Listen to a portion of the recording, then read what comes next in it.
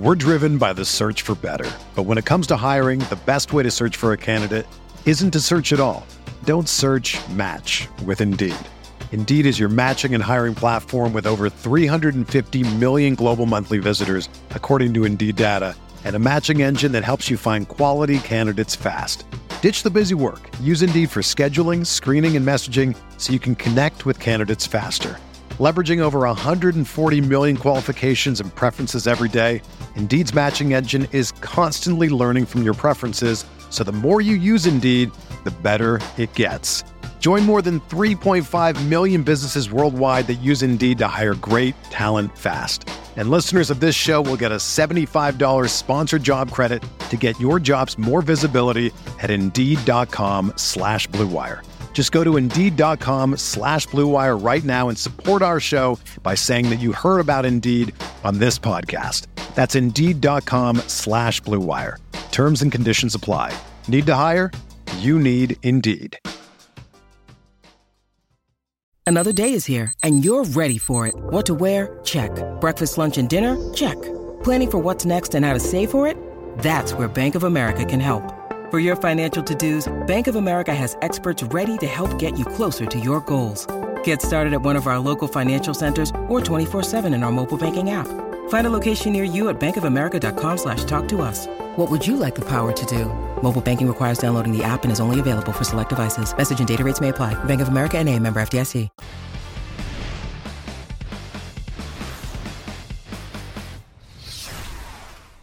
What is going on, Roto Gunners? Welcome back to the NFL Pick Six Show. I'm your host, Dean. That's Dean 78904 if you want to get all technical as far as the DFS streets. We have reached Week 10. Yes, say it with me. Can you believe it? Double digits. Joining me, as always, usual suspects, two of the sharpest minds in all of the NFL DFS and fantasy football.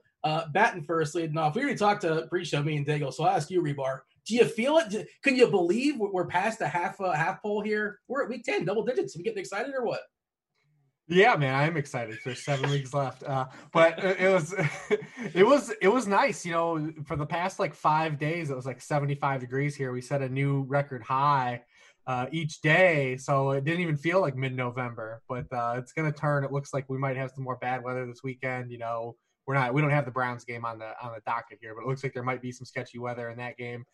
Come this weekend. We'll see what happens. But, yeah, I mean, mid-November, we're here, man. Holiday season is right around the corner. I don't know if any of you guys get out at all. I don't get out very much these days, but when last time I was out, all the Christmas stuff was already out already. So I agree with Rich. Global warming is absolutely terrific.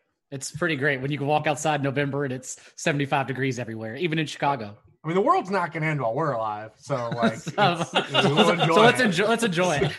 I agree. Screw you, 2040. We don't care about you or whatever. Probably go a little higher, but and I'm in South Florida where there's like all these. It won't stop raining because there's not tornadoes, fake hurricanes, tropical warnings, tropical storms. There you go. Isn't areas of Florida getting snow this week as well?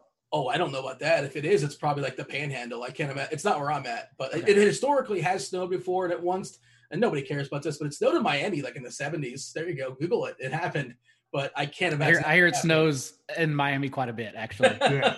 A lot of snow. That's a Scarface reference, I imagine. that's a Benjamin Miami reference.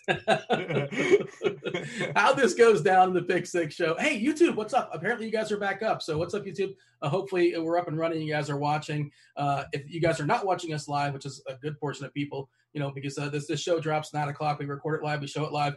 Well, how would you not record it live? That's just how it goes, I suppose. But yeah, 9 o'clock on a Wednesday night, we're going to talk about the slate, most specifically the main slate, break it down even more and talk about 3 featured games. And we'll branch out after that. And we'll talk about other players that we didn't get to talk about in our 3 featured games.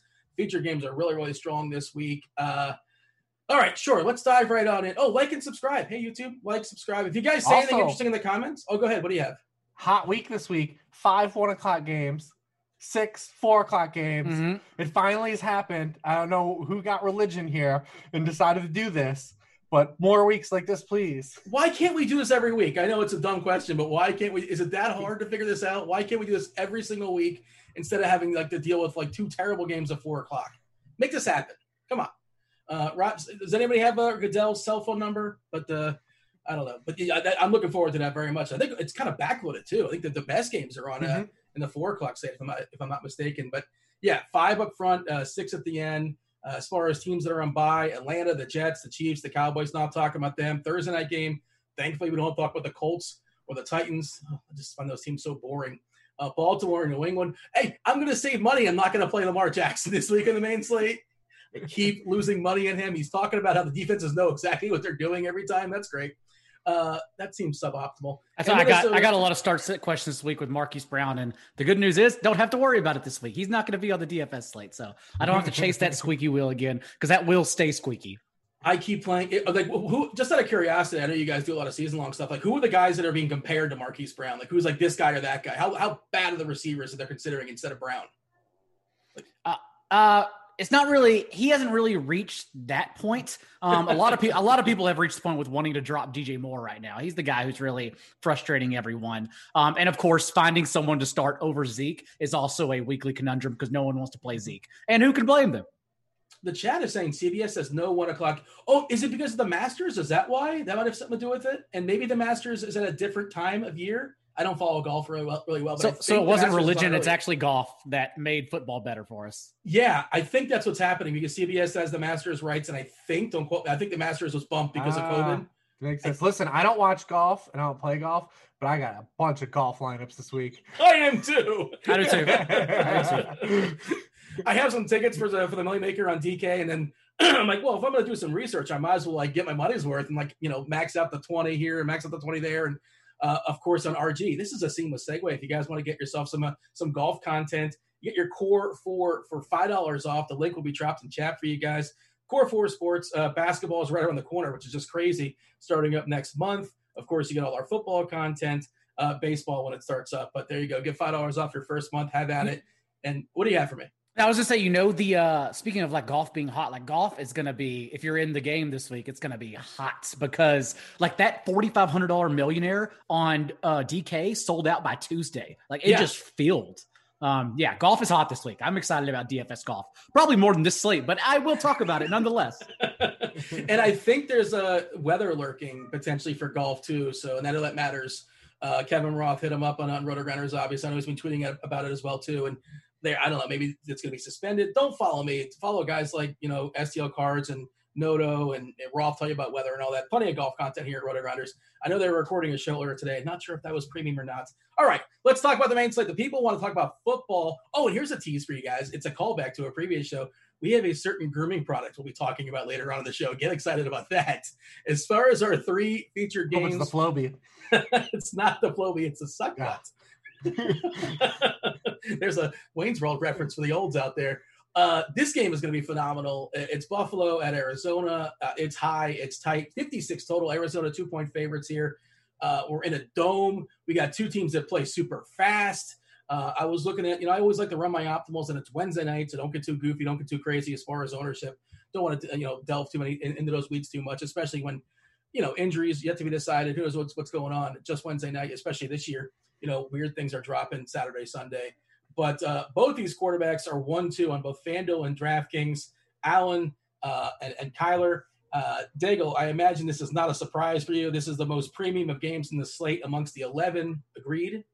Agreed. And also this game, I don't know if anyone got the line on Sunday night or Monday morning, opened at 49 and has since been bet up last time I checked to 56. So a touchdown increase for all the right reasons. That was a bad line to open with from the beginning.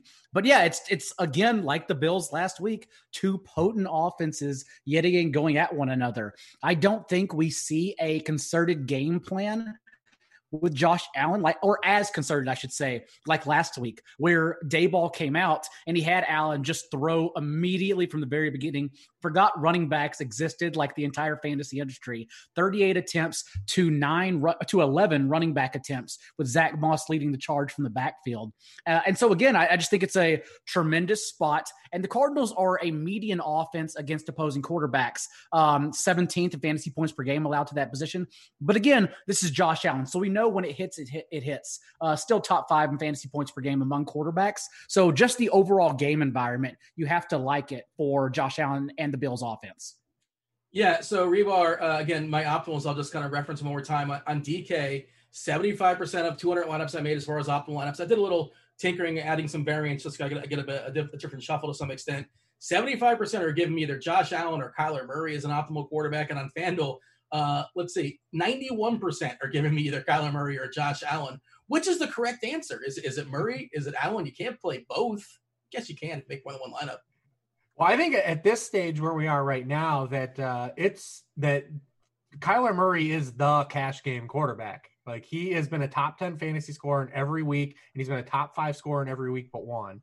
And, I have to, mea culpa on the Cardinals, because for 3 weeks it happened to start the season. He came out of the gates, was only averaging 12.5 passing points per game. The horizontal raid was in full effect again. He was getting a lot of rushing production, but the passing stats were still very subpar. And then he's really cranked it up here. The horizontal raid is gone. He's pushing the ball downfield. Over the past 5 weeks, he's averaging 19.6 passing points per game, and that's already to go with his league-leading 12.8 rushing points per game.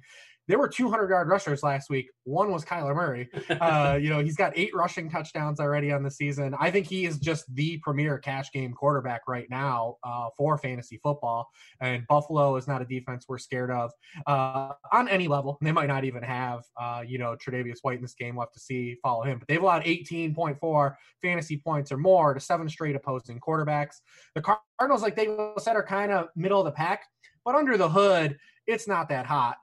They've allowed 18.5 or more fantasy points to every quarterback they faced outside of Andy Dalton, Joe Flacco, and Dwayne Haskins. They've also faced Jimmy Garoppolo as one of their other quarterbacks that have taken half of their games up. Every good quarterback they've faced has given them problems, and that happened last week as well. So we should have a good back and forth matchup here. The one thing to look out for, though, as it relates to Josh Allen, is that his numbers do sag against the blitz.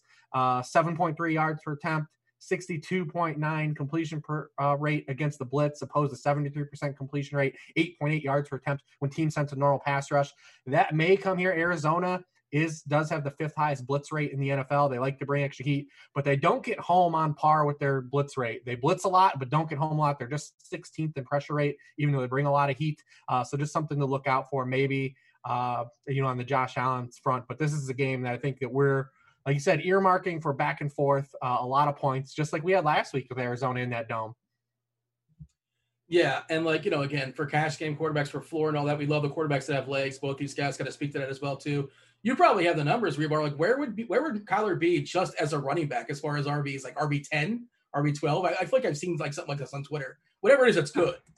I'd have to pull it up, but like I say, he's averaging 12.8 rushing points per game, so that's pretty strong there in itself. So I mean, we'd have to either double check it against just the numbers of just rushing only, because he obviously doesn't catch the ball. But I can pull it up here in a minute. Why not? He should catch the ball too. Daigle, we've seen a discount as far as Hopkins on DK specifically. FanDuel, he's still kind of priced up at 7.7K. We're also getting a discount to Michael Thomas as well for, he just hasn't been spectacular. It's coming back from injury, but maybe there's a route to take advantage of that price as well too. How do you feel about Hopkins? Especially if White is out, we don't know what the deal with White is. Again, it's Wednesday night. We're talking about this. Of course, you can get to a guy like Kirk. I know people want to make Isabella happen. That's of course like tournament darts, if nothing else. Your thoughts as far as the Arizona receivers?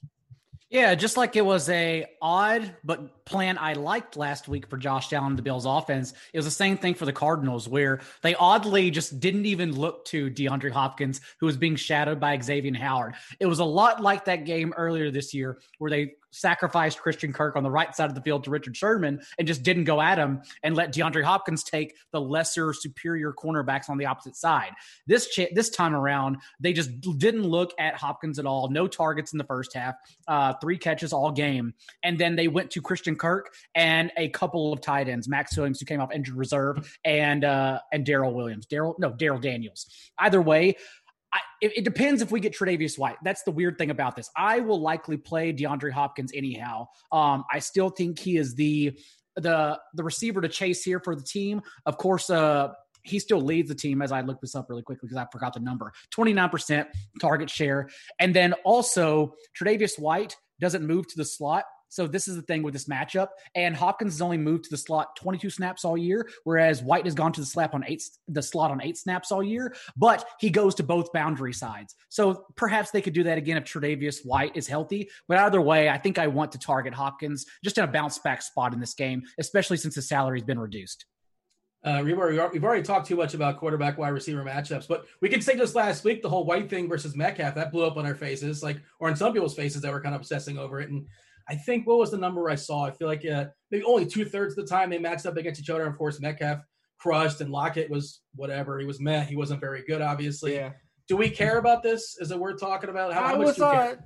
Yeah, it was 22 of his routes last week, which is what we have to always talk about. I mean, the biggest problem with cornerback versus wide receiver analysis is the way it's presented in the fantasy community. And not to go on like a too long of a rant about this, but I mean, I don't believe that cornerbacks matchups are overrated. I don't think like that's the right word. Like, we inherently know there are better cornerbacks and worse cornerbacks. And we know that, like, if a guy had played the whole game 100% snaps against Jalen Ramsey and played 100% of his snaps against Bleedy Ray Wilson, the outcomes would be different. But that's the one thing that just doesn't happen in these cornerback matchups. I mean, it's very rarely you have a cornerback lined up across from a wide receiver for 100% of their snaps in man coverage. And that's the other point too, is that, not a lot of teams are just playing man coverage the entire game. So even when you look at someone and say, well, he runs 65% of his routes at left wide receiver, and this guy's at right cornerback for 70% of his snaps, that doesn't mean there's a direct overlap, that those snaps overlap. And then two, it doesn't mean that if you line up at left wide receiver, you're running a route in that guy's coverage. If you're running a slant, a dig, or a post, like, you might be getting passed on to someone else's coverage. But the way that this is presented in the fantasy community is misleading to the consumer. And that's why we get these takes that get kind of locked in this avenue, especially when we talk about slot cornerbacks, because slot cornerbacks like never have like a full overlap to slot wide receivers, but we always talk about it like they do. But I digress there. We can turn that into something else for another time. But yeah, you've seen it happen last week with DK Metcalf, and we talked about it in the Sunday morning show that hey, we saw him get over on Gilmore already earlier in the season. It wasn't like a guy we're just going to fade and get out of lineups. I mean, it was a sticky matchup. He didn't do a lot in his coverage. He caught one long pass. He drew a long penalty. Hopkins actually was another guy last week. He drew a bunch of pass interference yards. We don't get points for him, but Xavier Howard had 3 pass interference calls on him. The severity of those were ranged. There's a lot of ticky-tack calls in there, but yeah, I like going back to Hopkins. We've seen since Kirk has started going and getting going that like it started to, oscillate a little bit, his usage. He's starting to kind of exchange like wide receiver 4 weeks and wide receiver 1 weeks. It's gone on. He's been up, down, up, down, up, down, monster week, wide receiver 4 week, monster week, wide receiver 4 week. So maybe, we get another big week, especially if White's out. On the other side of the ball, Arizona, they didn't have Dre Kirkpatrick last week. He was out with a thigh injury. We don't know if he's going to play this week yet. They also lost his replacement, Kevin Peterson, to a concussion. He's in concussion protocol. So they might be down 2 cornerbacks coming into this week. We already know that this is a smoke revenge game. Oh yeah. He hit for us last week, like all receivers do, basically against Seattle. Could run into another good spot here, returning to Arizona. He had 11 targets last week, had the 99 yards, almost gotten into the paint on that screen where he went down to the 1 yard line. We were all cheering for it. And you guys already talked about, Kirk a little bit. Kirk leads the Cardinals in deep targets, and the Buffalo Bills are 30th in the NFL in defending targets 15 yards or further downfield. So a lot of options here, a lot of bring back spots. And the best part is we don't even want to play any of these running backs now because Kenyon Drake might play. It would have been a great spot to go back to Chase Edmonds and chase his usage from the week before when he had 96% of snaps and 28 touches, but they used him like a battering ram, like he was like a 240-pound running back in all his carries, and he didn't get any production. But we can't even go back to him because it looks like Drake's going to come back. So now we can just ignore all the running games too. I think Buffalo's target tree has gotten thinner as well now with John Brown healthy, because I fell on the sword last week and played Cole Beasley as the ancillary option against the Seahawks. But what we've seen now is that Beasley has averaged the 49th most fantasy points per game among wideouts in 7 starts with John Brown, and all the way up to 16th most, so a top 16 player in the 2 games Brown was out. And so you can ignore Beasley altogether, as you should have been anyways. I was the donkey here, and just strictly go to Diggs and and Brown whenever Brown is healthy, which he clearly is now. Yeah. Dean, one last hit for you. Yeah, I got it right here. So Kyler Murray rushing points on the season has 102.3 rushing only points. There are 3 running backs that have more than that this season. That's Dalvin amazing. Cook, Derrick Henry, and Todd Gurley. And in terms of rushing points per game, Nick Chubb would be a 4th guy on a per game basis that average more rushing points than Kyler Murray. So if we want to get access to either running game here, the quarterbacks are the best running backs. Mm-hmm.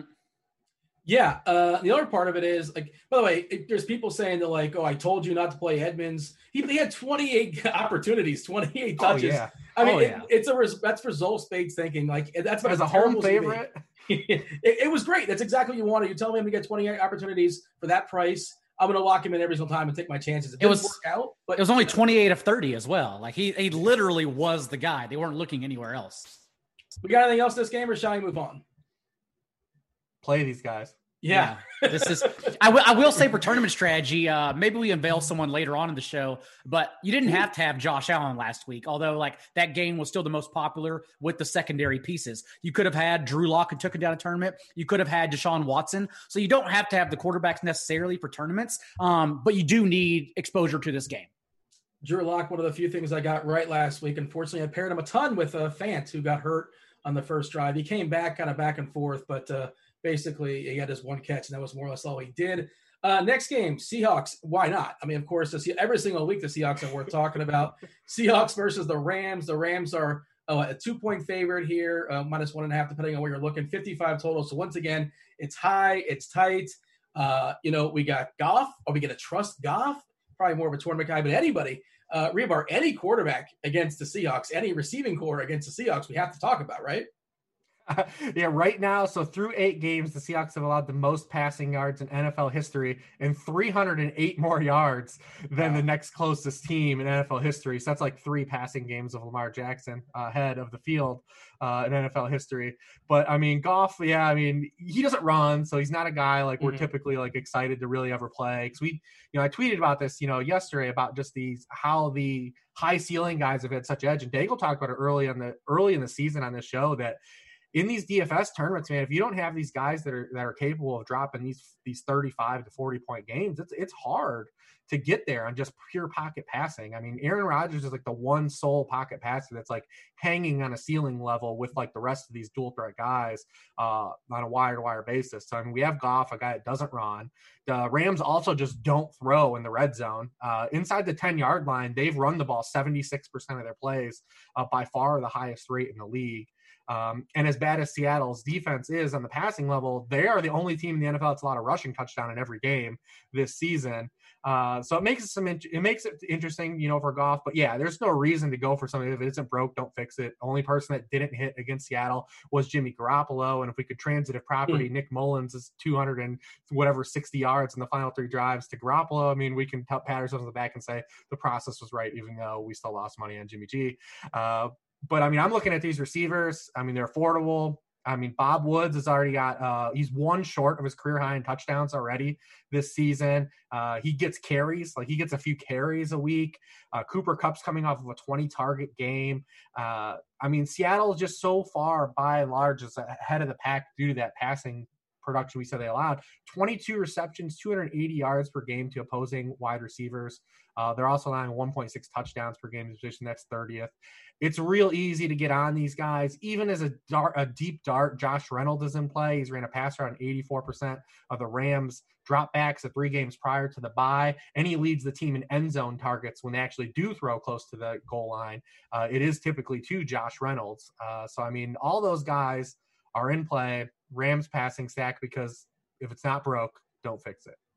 We got Reynolds at 3.5 on DK, which is a really, really cheap access to get to a really, really solid game, and 5K on FanDuel too. I'm good with both of that. Of course, I prefer to have Kupp. I prefer to have Woods. Sure. We live in the world of a salary cap, so you can't just fire out the best plays in every single game. Daigle, but the running backs were mentioned kind of vaguely there, talking about the Rams, and that's not where people want to go, and I don't think people are going to want to go to Carson in this game either. Of course, I presume he's going to be back. I saw Hyde not practicing just yet, but who knows what's going on there. I'd imagine it's going to be Carson's backfield once again, but it's more about Wilson than Carson, right? Well, I mean, that's Seattle's backfield. Rams backfield, we don't know as well. Darrell Henderson apparently didn't practice today, and that's after the bye. So that one could be shaken up as well. It was Dallas, but remember that we were concerned. I think we touched on it a little bit last week that now that Travis Homer had been an extra week healthier, he could eat into Dallas's touches and snap rate. And that's what happened. Homer played 31 snaps. He had 6 carries and 3 targets. And so it basically became a timeshare between Dallas and Homer, which is worrisome since that will likely happen again. On the other side of the ball, it's interesting because it really hasn't been a timeshare for the Rams. It's been Darrell Henderson first and foremost in the 3 games before he got injured. 49 touches to Malcolm Brown's 24. Cam Akers had 9, including 2 games where he just didn't get any touches whatsoever, despite McVay using coach speak on him. But in the game that Henderson got injured before the bye, it was pretty much all Malcolm Brown.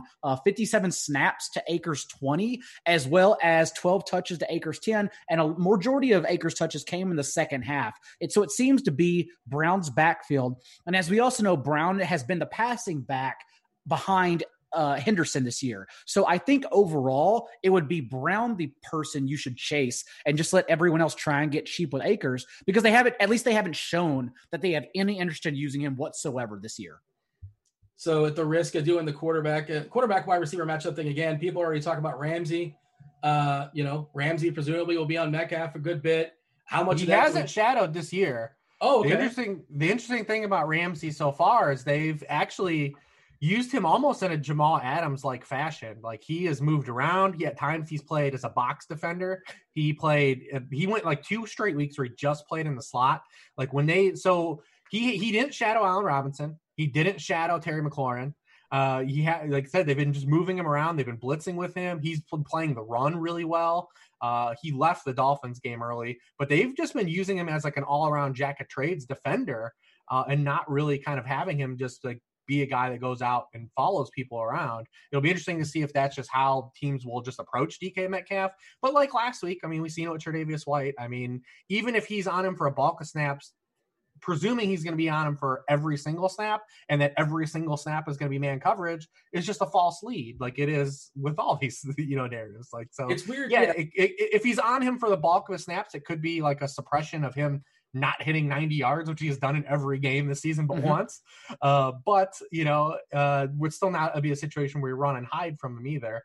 I think it's curious, this game from a passing stance, is because the Rams by far have the best defense against the deep ball this year. I mean, they're allowing a league low 28.2 completion rate on throws 15 yards or further downfield. They're the only team that has not allowed a touchdown on one of those pass attempts in the NFL, and Russell Wilson leads the NFL in touchdowns on those passes. But when you go under the hood of the Rams, I mean, they faced Dak Prescott in week 1, and they went to Buffalo and got shredded by Josh Allen. And outside of those 2 quarterbacks, they faced Carson Wentz, Daniel Jones, Alex Smith and Kyle Allen, Jimmy Garoppolo, Nick Foles, and Tua in his first career start. Not a great rogues gallery to kind of dig in onto these good Rams passing defensive stats. I think that they're a good defense in totality on paper and objectively talent-wise, but their resume is severely lacking, and the one guy that they faced hot outside of Dak in week 1 absolutely carved them up. So it's going to be interesting to see, this matchup and how it plays out. And these 2 teams are no stranger to playing high-scoring games. 3 of their past 4 games the past 2 years have gone 59 points or higher. So there's a lot of potential here as well.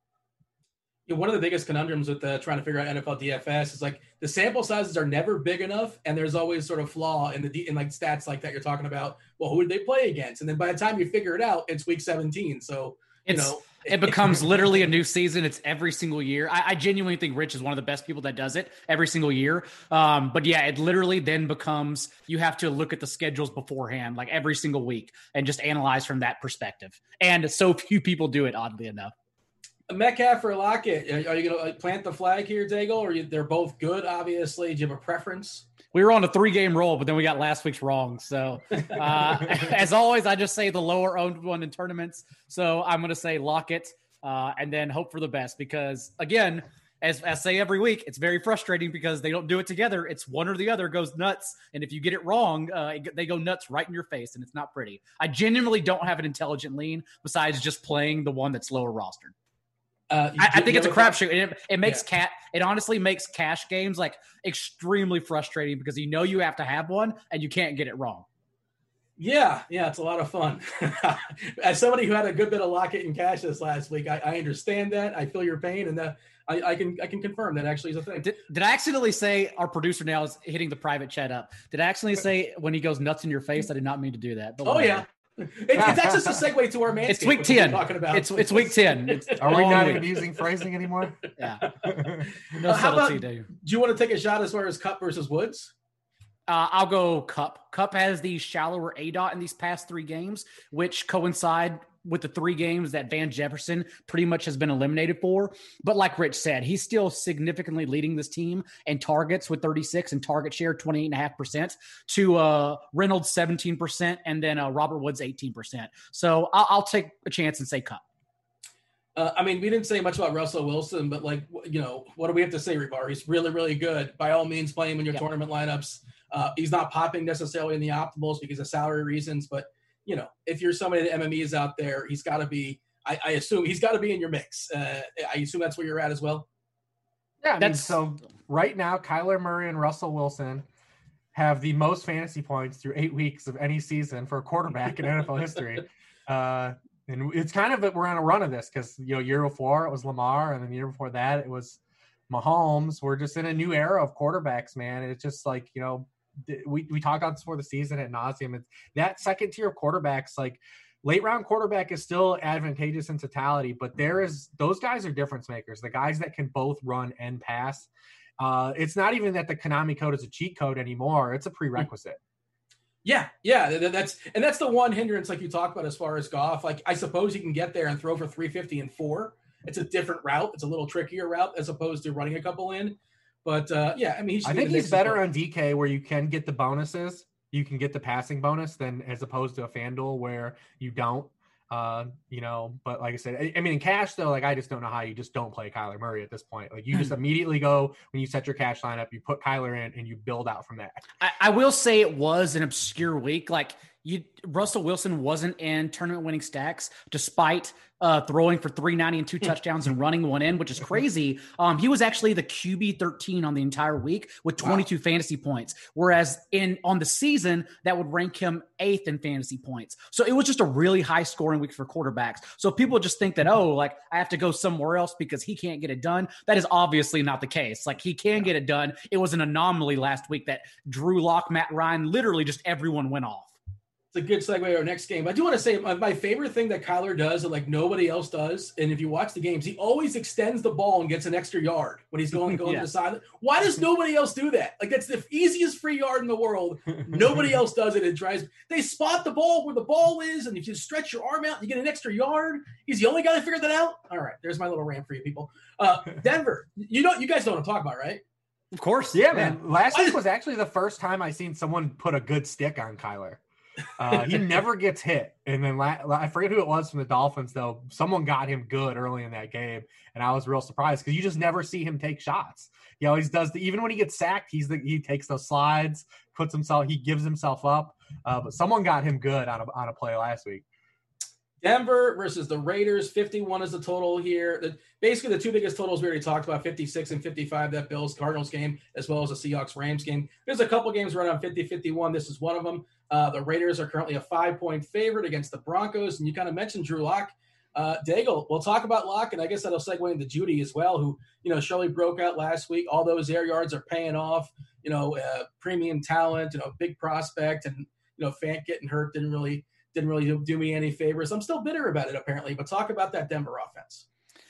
For all the reasons we like Justin Herbert, even though Justin Herbert is clearly the better player, it's the same thing with Drew Lock this week against the Raiders defense that has created a median rate of pressure, just 21%, and ranks 29th overall in Football Outsiders adjusted sack rate. The funny thing is that if you subtract that win game in Cleveland from the Raiders, they've combined for 60.7 points with their opponents in all their other contests. So this is another total I just thought was extremely low, which is also why we talked about them last week. I don't want to I don't want to steal Rich Rebar's stat on Drew Lock because he had an amazing one that I was watching the game and I just thought, man, like this is great. Like the Drew Lock stacks that I avoided are not getting there. And then you look up midway through the fourth quarter and apparently Lock did get there because as Rich can tell you, he absolutely torched the fourth quarter. Well, Rich, tell us. 2 weeks in a row. 2 weeks in a row. Yeah. So 2 weeks in a row, he got there at the end. Through the past 2 weeks, through quarters 1 through 3, he's got 5.1 yards per pass attempt, 52% of his completions, 0 touchdowns. And it looked like it 2 through 3 quarters, by the way. It looked every bit of it. And that's what you saw. And then in the fourth quarter of the past 2 weeks, 64% completion rate, 7.8 yards per attempt, 5 touchdown passes, all 5 of them. The Drew Lock is a very curious case study here. All right. So throws, intermediate throws and in, he's actually fine. He's completed 66.2% of his passes with 5 touchdowns and 2 interceptions, throws 15 yards line of scrimmage and in. On deep balls, he's 12 of 45, league low 26%, 1 touchdown, 4 interceptions, 29.5 quarterback rating. Here's the kicker. He's second in the NFL in rate of deep throws. He likes doing it. Yep. He is awful pushing the ball downfield and just keeps pushing the ball downfield. He's fine on the intermediate levels and then just horrendous, but he wants to drop that swag, man. Like Ian Hartitz would say. I think he's Ian Hartitz's favorite quarterback because it's weird dances he does. But he's a very curious case study. It might be another week he does that again because the Raiders defense is bad. They're 21st in passing points allowed per game, 21st in yards per pass attempt. They don't get pressure on the quarterback. The flip side is the Raiders are like a really underrated defense. We've been talking about our offense, and we've talked about it for weeks. They're averaging 27 points per game, which is 11th in the NFL. They have a 28-point team total here, too, against a defense that's been pretty good outside of a couple weeks.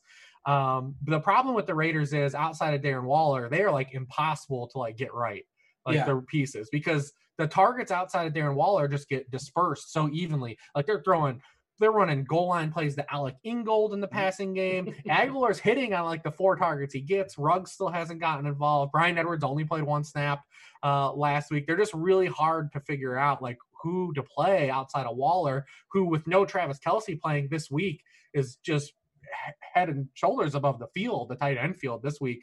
And he's not even like ever that exciting of a play because, you know, he kind of just is like the Robert Woods of tight ends. Like he gets there kind of on volume, although he does have as many end zone targets as he had all of last year as well. But they're a tricky team, the Raiders, to get right, but they're a good offense.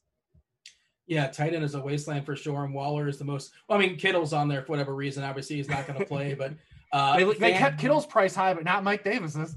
Yeah, we'll talk about that, you know. And I see people talking about, well, you can't play Mike Davis. He's playing the Bucs. Like, okay, you're at 4K. At 4K, you can't play him. I'll play Christian McCaffrey at 4K.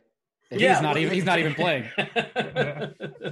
Yeah. So who is your favorite, non-Waller guy at Oakland? And I guess what about Jacobs? We have to talk about Jacobs and acknowledge his existence. Maybe he just runs in 3 touchdowns. What do you have for Dago as far as that Oakland offense? They're projected to score 28 points. How are they getting them? I don't know. Yeah, it's like Rich said. You really can't depend on any of them.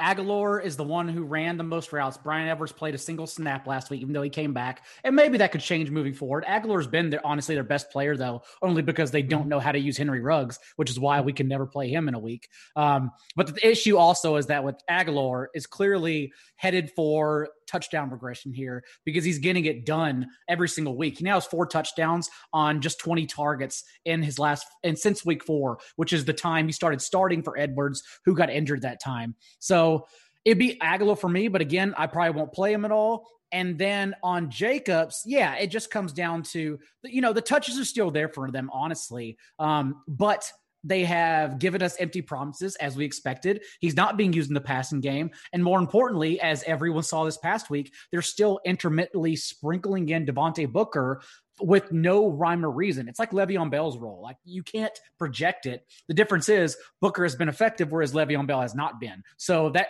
is another big issue for me. DVOA, according to Football Outsiders, Vegas is the worst team against the run. All right, Rebar, do we care about any of these running backs on Denver? Are we supposed to care about like Lindsey or Gordon, or just throw your hands up? I wish we could, man. I wish that we could play Lindsey. I mean, Lindsey's been better, but He hasn't in the games that Lindsey's played with Melvin Gordon, he has not had more than 9 touches in a game. Lindsey does not have a third down touch all season. Wow. He doesn't. So the problem is he doesn't play in third downs and he doesn't play at the goal line. That's not good for besides DFS. That. So isn't that Antonio Gibson basically too? That's the same deal. He's been better, but at least Antonio Gibson gets the goal line carries for his team. Lindsey is just in purgatory if he doesn't house a 60-yard run, and he's just been better. And like I said, he doesn't have a third down touch and played a game without Melvin Gordon. They just used Royce Freeman on third downs in that week against the Patriots. So like they just don't use him in that capacity. If he doesn't house a long run, he doesn't get there. I mean, we talked about just like David Johnson not being able to play him last week because he's just not a guy we trust. Like Melvin Gordon is definitely not a dude I'm putting in. No. On any level. I mean, he can get there. Sure, like I said, he gets those goal line touches, and if the game script goes bad, he's the guy in the passing downs. But I'm not clicking the button on Melvin Gordon. It's like Melvin Gordon and Lindsey, the talent disparity when you watch them. It's very similar right now to Tony Pollard compared to Ezekiel Elliott, despite the fact Zeke's still getting all the touches, and Kenyon Drake versus Chase Edmonds when they're in together. It's contract and draft equity, right? Is that what it is? Yeah. It's insane. It's bad and good is what it is. It's insane. Judy is still really, really cheap on FanDuel. I think he's 5'8" on FanDuel, and he's like 5'6" or so on DK. Really, really strong play. Worth noting, again, this is Wednesday night, so maybe this is nothing, but I believe he missed practice today. Hopefully he's fine. It's not a big deal. Fant, if he's a full go and he's going to play a good bit of snaps, I'm interested. You got anything else for me, Dago, as far as this game, or shall we branch out as far as position by position? I will probably sprinkle Tim Patrick into lineups to get away from Judy if that's where everyone's going to go. I'll see where ownership comes in. But Patrick has recorded 7 targets in his last 3 full games, or at least 7 targets in those games, and then 100 yards and or a touchdown in his last 4. This team, remember, now is basically forced to run more 11 personnel since Albert O is out for the year with a torn ACL. So I would imagine it's Fant, KJ Hamler sprinkled in, and then Judy and Tim Patrick. And Tim Patrick just keeps surviving when he's healthy despite Judy's presence. Almost as if he is the true number 1 receiver on that team usage wise. So yeah, I like Tim Patrick. Rebar, I guess we should acknowledge Derek Carr's existence, right? Or no? Well, like I said, it's just tricky because he's not a guy that we can't find a great pairing partner with him in tournaments to run back with him outside of Waller. And he's played really well. He's having his, arguably his best season of his career. That's just the unfortunate thing. And if I'm going to play a quarterback that's not running this week, I think I would probably look towards, outside of Goff. I mean, I think that I would rather just go back to Lock again, being the dog and, a game script being a situation where they might have to chase a little bit and just not watching through 3 quarters. Oh, I turned my mic off there for a second. Hey, feel free to grab a snack if you guys are thirsty, if you're parched a little bit, because I'm going to go ahead and tell you guys about that. Hey, autumn is in the air, and Manscaped, it's here to ensure you don't carve your pumpkins when you're grooming. By pumpkins, yeah, we actually mean your boys downstairs. In fact, Manscaped, it's on a mission to change the way you approach caring for your balls. And great news, they just released their products in the UK, Canada, and Australia. I know we're big in Japan. I'm not sure how big we are in the UK, Canada, and Australia, but we'll give you guys a promo code in a second. Manscaped, yeah, they, it's the best trimmer for your butt, your balls, and the body. That's a triple threat for you. The Lawnmower 3.0 trimmer offers a replaceable ceramic blade with advanced skin-safe technology, which helps reduce grooming accidents. Let's reduce those as much as possible. You know what a grooming accident is? Rostering Justin Jackson and Cash. I'm still bitter about it. Their new Weed Whacker. Topical. That was not in the read. That was just me going off the cuff. Their new Weed Whacker ear and nose. You guys are supposed to get getting a snack and a drink and all sorts of things because we still got time. Get comfortable. The new Weed Whacker ear and nose hair trimmer uses the same skin-safe technology when you're trimming those delicate nose hairs of yours. I'm being presumptuous, but I assume you have them. The Crop Care Kit. That includes the Crop Preserver Ball Deodorant. Everyone knows pumpkin spice lattes and ball deodorant, they go hand in hand. Everybody knows that, just like you're going to know in a second to play Mike Davis in Cash. Crop Cleanser Body Wash. That's a full body wash that you can use on your hair. Use it wherever you want. There you go. Put it in any body part you want. Crop Mop Ball Wipes. You never know when an opportunity strikes, so you should always be prepared. Plus, you don't want to stink when you're sitting around for Thanksgiving dinner. Grandma would appreciate that for sure. If you suffer from stank foot or you stand on your feet all day long, then I have a product for you. It's called the Foot Duster Foot Deodorant. That's a free gift. The cooling tea tree oil offers a pleasant experience for the stankiest of feet and allows you to take your shoes off in confidence. The Manscaped Refined Cologne is a cost-effective way to smell clean and fresh for your date. That feels optimal for sure. That's important. Fresh and clean. Yeah, you want to go that route for sure. The Crop Cleanser Hair and Body Wash. Now that's designed with aloe vera and sea salt to leave your skin clean, fresh, moisturized, and reinvigorated. All those deals.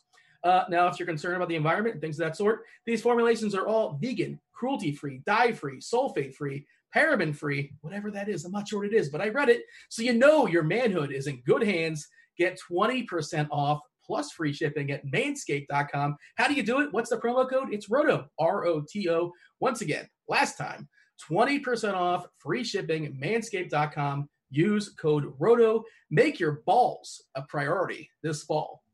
Are you guys back with me? Everybody still here? I think the first one was actually longer, honestly. Or maybe because I was prepared for this one and I was not the first time around. Life is about expectations. The first time you had no idea it was going to be 17 minutes long. That first one took up the whole show. Yeah. I am professional. That's a professional read. You take a drink after that. I'm exhausted. Sure. Tell me about some quarterbacks you like there. You even mixed in improv into it. Very well done.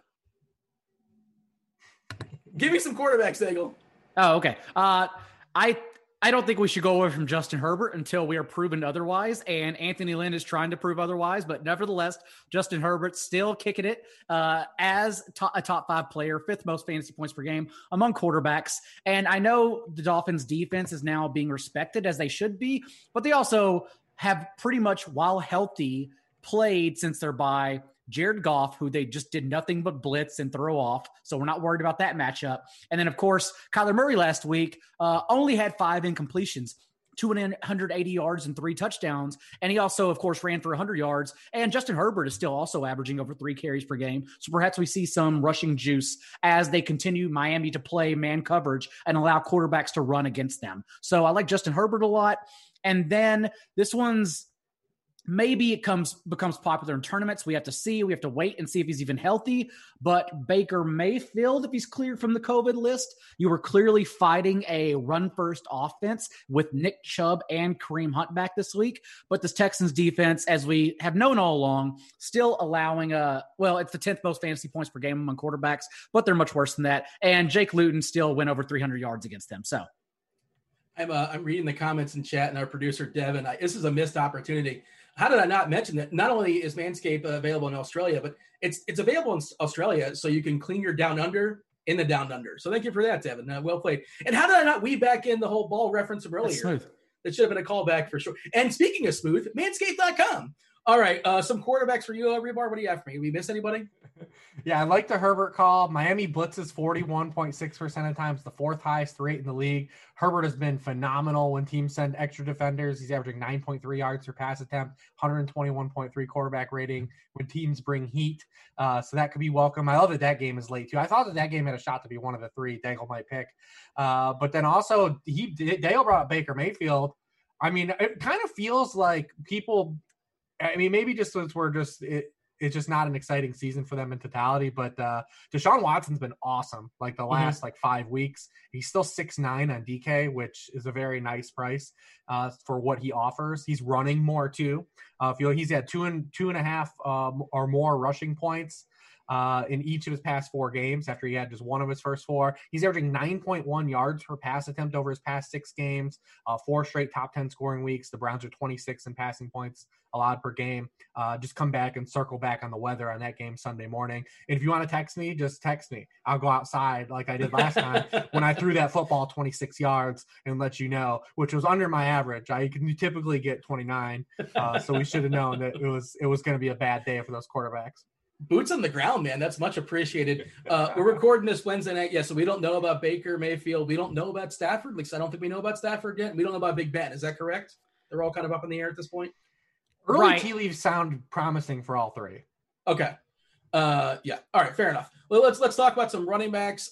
This is Jacksonville offense, defense. Well, the whole team is putrid. Let's just say that. Sure, why not? Throw the blanket over them. I feel like, and this is early thought process on Wednesday, but I'm just like, I want to roster at least one of Aaron Jones or Davante Adams on pretty much every single lineup in theory, because I feel like at least one of those has to get there. 32 team total for Green Bay, and you have to assume at least one of those guys will be on the action for at least one of those touchdowns, if not multiple touchdowns.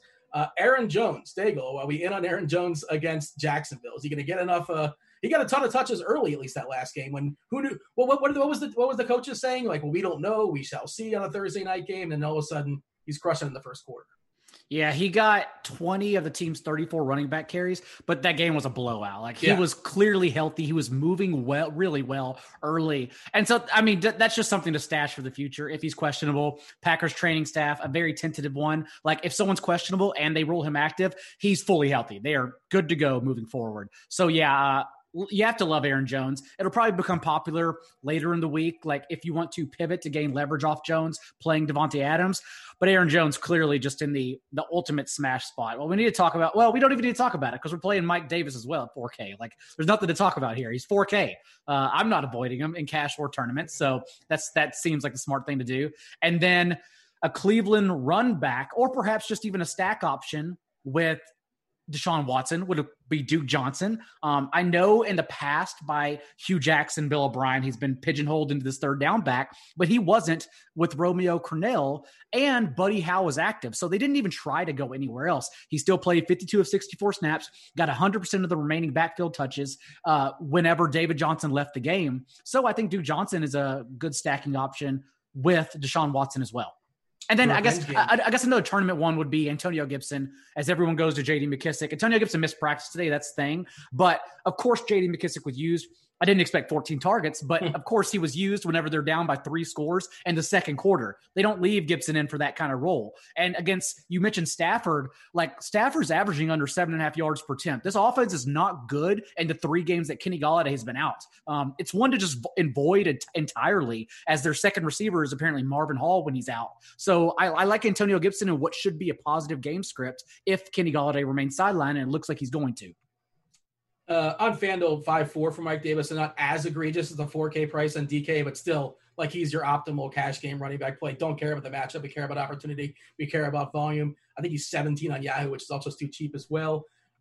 Duke Johnson. What do you have for me, Rebar, as far as Duke Johnson in a revenge game here? I believe that David Johnson was ruled out right before he went on air. I feel like I read that. Maybe I made that up. I have to double check and confirm, but I think that did happen with his concussion. Speak on Duke and then any other running backs kind of that are popping for you there, Rebar. Yeah, I mean, Duke to the 20 touches. We've all just, Duke is the poster boy of the industry. We just always wanted him to get opportunity, and he might get it in the revenge game. The Browns, heading into their bye, had started to struggle against backfields, allowing 143 yards per game their previous 3. Not a great situation with Houston, who 77% of all their offensive yards comes via passing because they've only beaten the Jaguars this year. So, I mean, road dogs probably signals the pass, but he's so cheap. I mean, how do you get away from him? He's going to occupy all the snaps, like Daigle said. He has the passing equity. That's kind of like what it is, like the rushing of running backs. We talk about quarterbacks. We always want to play guys that use their legs. We always want to play running backs that are involved in the pass game, so they can't get scripted out. None of that here. You talked about Mike Davis. Yeah, I mean, we can't expect anything really rushing, but who cares? The Tampa Bay is 24th in the league in receiving points allowed to backfields. Carolina running backs had 13 receptions against the Buccaneers when they played earlier in the year. At 4K, you're going to get there in passing stats alone, on Mike Davis. And if they get inside the 5, he might get carry. We did see Curtis Samuel start to weasel his way in to getting some of those carries inside the 10. So be on the lookout for that as well. Also in that Browns game, I mean, I don't know if it's a matchup made for heaven for this Browns offense. You look at the Browns, they've run the ball on first down 62% of the time outside of the fourth quarter. It's the second highest rate in the league behind the Titans. Houston's allowing a league high 5.8 yards per carry in first down rush attempts. It's just made for the Browns to walk all over the Texans. They should be able to run the ball at will. Nick Chubb's coming back. People might be hesitant to play him. Nick Chubb, although he has not played since week 4, still leads the NFL in 20-yard runs or more. Still leads the league in that category. He was playing great football before he got hurt. People might be tentative to play him because he still is expensive coming back, but obviously he's not a cash game play, but a tournament run back with Deshaun Watson, you've got a clear correlation, bring back. And I just don't know how we fight it anymore. Like, James Robinson just has to kind of be in your player pool. Like, he's had 26, 25 touches the past 2 games. He's at 19.9 touches per game. He's running a pass route on 50% of the team dropbacks. And the Packers don't care about stopping the run. They never have under Mike Pettin. Running backs have scored 45% of the fantasy points allowed by Green Bay. It's the highest share in the league. Just got to keep playing James Robinson, man. Yeah, and a really good bring back. You're playing a guy like Davante Adams or Aaron Jones, or even potentially both if you're doing something like that. I like him in the game stack for sure. Of course, you go to Chark as well too. And I don't know, Luton, I know the second pass of his career, second pass of the game, whatever it was great. And he ran a touchdown in, but that's not going to happen. That's not repeatable. He's basically a statue. So that run was hot. Ooh, that run was hot. He hit, what was that, the circle button or the square button?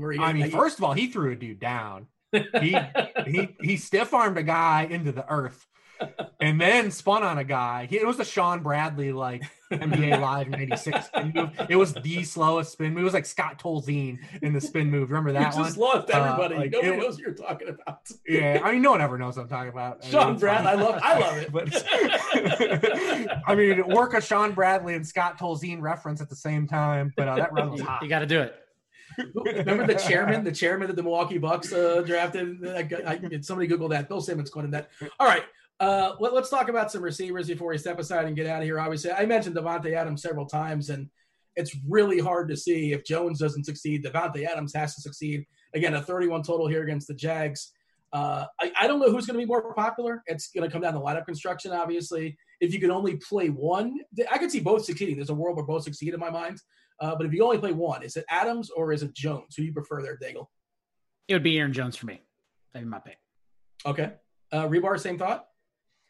Yeah, I'd rather pay up for running back. I mean, Adams is I think he's worth the money, but he's getting up there. Definitely, there's no freebie with him. And I'm always going to be more inclined to pay heavy at running back than wide receiver. But I think this slate makes it tougher too, because we only have Kamara and Jones at the top. Dalvin Cook's on Monday night. We're really thin at the top of McCaffrey, we lost him. This week we got a cheapie in Mike Davis. We probably have a cheapie in Duke Johnson. We're not going to play 3 cheapies. So we're going to pay up for one of those guys. I'd be more inclined, I think, to go Jones as well. And of course, Adams, it would come down to likely losing DeAndre Hopkins in that spot, unless you want to go Adams and Hopkins, and then you pay down, as Rich said, for 3 cheapie running backs. But if everyone's going to try and do that in tournaments, that's what you want to get away from. So I'm going to give me a Mike Thomas take. This is historically cheap for him on DK at 7.4K, and he's at home in the Dome where he's thrived the most. We have you're in. Do you have to sell me on him, or it's just like look at his resume? Who cares what he did last week? Yeah, he's really good at football still, I believe. He played just 2 games against the Bucks, and in that game last week, how do we even judge it? It was 31-0 at the half. He still had, he caught 5 of 6 targets for 50 yards. I didn't really see any ill effects that he looked like a different player and a less dynamic player. They just shredded. Maybe they're going to have a different team dynamic just because they have more playmakers this year than they did a year ago, and it was just him and Kamara. But San Francisco has been absolutely decimated by the last 2 lead wideouts they faced in Davante Adams and DK Metcalf. He had a huge game against them last year when the 49ers defense was objectively good. And it currently isn't because they don't have any players. I'm in on Michael Thomas, getting some exposure to Michael Thomas while he's still suppressed. This is a DK specific. Daigle, there's another 3K cheapie that's popping in the optimals. Again, it's Wednesday night. Everything changes. Would you know who it is? Do you have a guess? Or I can tell you who it is, possibly because of injury, possibly because of matchup, possibly just the tightness of the cap potentially on a Wednesday night. I'm looking at my model. I know who it is. I'm actually going to say the other person though. I'm going to pay up at that position. Is it just Jakeem Grant? It's okay. So you prefer the 5K? I think is. I prefer Devontae Parker is what I'm saying. Yeah. That's who I'm trusting over Jakeem Grant. And Preston Williams, I wish he would play because he actually developed a bit of a rapport there with Tua before he got injured with 5 targets. But then Devontae, I am just trusting as the more viable wideout, proven wideout, I should say. Although maybe since it is an ambiguous situation, maybe you should pay down. Marcus Johnson probably still just haunts my dreams, still paying down to 3K. But either way, Devontae Parker, that's who I'm interested in paying up for this spot, especially because the Chargers defense, I understand they have all this talent, but also 1, they're injured, and 2, the Chargers defense just hasn't been good. Now their last 5 games, they've averaged 31 points allowed to opposing offenses. So it's one we're trying to attack, and that's an easy way to go Justin Herbert and Keenan Allen, and you run it back with Devontae Parker or Jakeem Grant. My pick would be Parker. Who else do I like? Rich, go ahead. I had one. I lost. The Dolphins Rich, then expand out to other players you like there. Well, the Dolphins kind of like the Raiders, man. They're kind of hard to figure out because they're these ancillary jabronis are getting into the box, man. Durham Smythe is scoring one week. The ghost of Mac Hollins is coming out and scoring touchdowns. Adam Shaheen is getting touchdowns. They're another one of these weird teams, man. They dial up weird plays in the red zone for specific players, and it's hard to kind of grab the core of their touchdowns. They're very tricky in that. Give me the scenario. How are the Dolphins going to beat the Chargers this week? What goofy thing's going to happen with the Chargers this week? They're probably going to score a defensive touchdown like they do every week, seemingly. At this point, I just am penciling them in for a defensive touchdown. Variance be damned. It's just going to happen. Why fight it? But no, it's like I said, they just run they're going to play one of these. It'll be Salvon Ahmed or DeAndre Washington being active. Someone will score in this game that no one has exposure to because seemingly anytime we play a Dolphins guy, some of the other guys, just the ancillary jabronis get in the box, man. How many times I look up and Adam Shaheen is scoring? It's amazing. He's always running inside the 10-yard line. He's always there. How many times have you been on a false lead of Mike Gesicki scoring a touchdown the past month and it's not him? My son was like, "Oh, Gesicki." I was like, "That ain't him, man." Just tell him the rule. It's never Gesicki. That's the one rule. It's literally never Gesicki. I will say, Jarvis Landry, man, no one ever likes to play this guy, and I don't like to play him either. But before the bye, don't be overlooked because people will cite the weather for Rashard Higgins not being involved in that game. Jarvis Landry had 11 targets in that game. He had over 40% of the team targets, and he could have had a huge game. He dropped a touchdown and dropped another long pass in that game. That is a huge, huge target share in the first game that they played without Odell Beckham. And as fun as a story Hollywood Higgins is, Jarvis Landry's resume, he is the best receiver on the Cleveland Browns. All right, before we step aside and get out of here, I know we mentioned Waller in passing. Certainly, if you have the salary, he seems like the best possible tight end option. If you don't have the salary, Evan Ingram has been getting a ton of looks. Last 3 weeks, 29 off the dome, more or less. He got in the box last week for what it's worth. Dallas Goedert seems kind of sort of something interesting. It's bad, Daigle. Give me some tight end takes.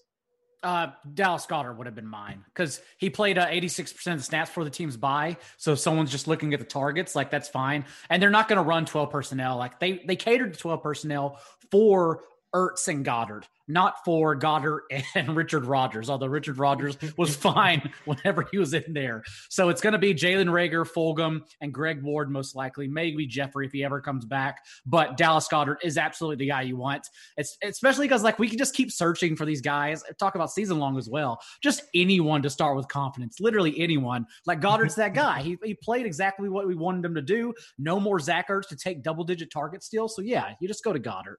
I hate tight end, honest, by the way. Is Henry not going to happen? Is it just not going to happen? What's the deal with Hunter Henry? We want him to be better than he actually is? I tried to will it last week, and I don't know what we do, man. Eventually you have to stop breathing CPR into dead situations. It's going to be when you don't play him, by the way. That's when it always comes. Yeah, I had it. I thought it was finally. I was like, I didn't play him those last 3 weeks when everyone chased. Now I'm going to be smart and come in now. And still. All right, let's close. Is there anybody else as far as tight ends, Daigle, or Rebar as far as tight ends? Because it's just a dead zone and we're throwing darts. And is there anybody you feel good about, or it's just whatever fits, or with your stack? Is that how we're doing it? Yeah, I mean, don't pay for one. Is really the best advice I could give.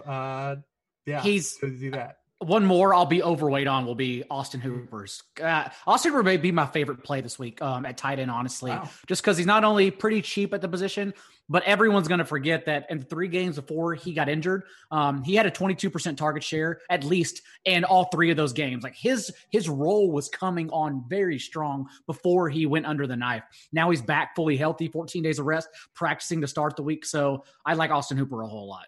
The chat's talking about, I know we love that Buffalo-Arizona game, but they threw out the name Dan Arnold. I mean. I can't do it, man. I can't do that. Dan Arnold. He's 2.6K on DK, so like that's. You know. They want to play Dan Arnold even though Max Williams came back last week and was actually involved? I don't want to play either, but like, yeah, I'd probably feel better about Max, but like, I don't think I want to play either one of those. All right, we got to step aside and get together here. Who was that? Darren Daniels, the guy that scored a touchdown. Daryl Daniels. To steal a rich line, the thing with Dan Arnold, at least you're taking 1 L and not 2. We're George Costanza will be very disappointed. We're told that we're supposed to finish strong, and we're finishing with Dan Arnold and Arnold and Austin Hooper, who hasn't even played in 4 weeks. That's the show, though. Rebar, tell the people, of course, they're aware, but where to follow you, where to get the worksheet, all that good stuff. SharpFootballAnalysis.com. Pre-Snap Motion Podcast, Sharp Angles Podcast, every Wednesday night with Dean, with Daigle. Here. Daigle, same question. At Najee Daigle on Twitter, rotoworld.com, Rotoworld Football Podcast with Dean, with Rebar here. Much appreciate you guys watching. Do subscribe. We do appreciate that. It does help with the old analytics of the old YouTube. As far as I know, it is working this evening. We appreciate you guys watching and chatting along with us. Devin, our producer, is going to go ahead and drop a couple of links for you guys. A link into the single entry series. We haven't talked about that in a few weeks on FanDuel. The best single entry contest over there in FanDuel with added value as well, too. If you do well in 4 of the 8 weeks that are counted, I believe they work all the way up to week 13. 3 different levels as far as buy-in, $5, $33, $100. You want to get access to all the RG tools, all the RG shows. You want to lineup HQ. You want to build yourself 150 lineups very quickly, very easily. You put your own little rules in there. Get yourself $5 off for that. Hit that link, $5 off the core 4. That's football, baseball, basketball, and golf. Golf, of course, going down tomorrow as far as the Masters. I've said a lot of words. Manscaped.com as well. That was a lot of words, too. Smash the over on Manscaped words. He was Daigle. He was Rebar. I was Dean. This was football. Good luck this week. We're out of here. Holler.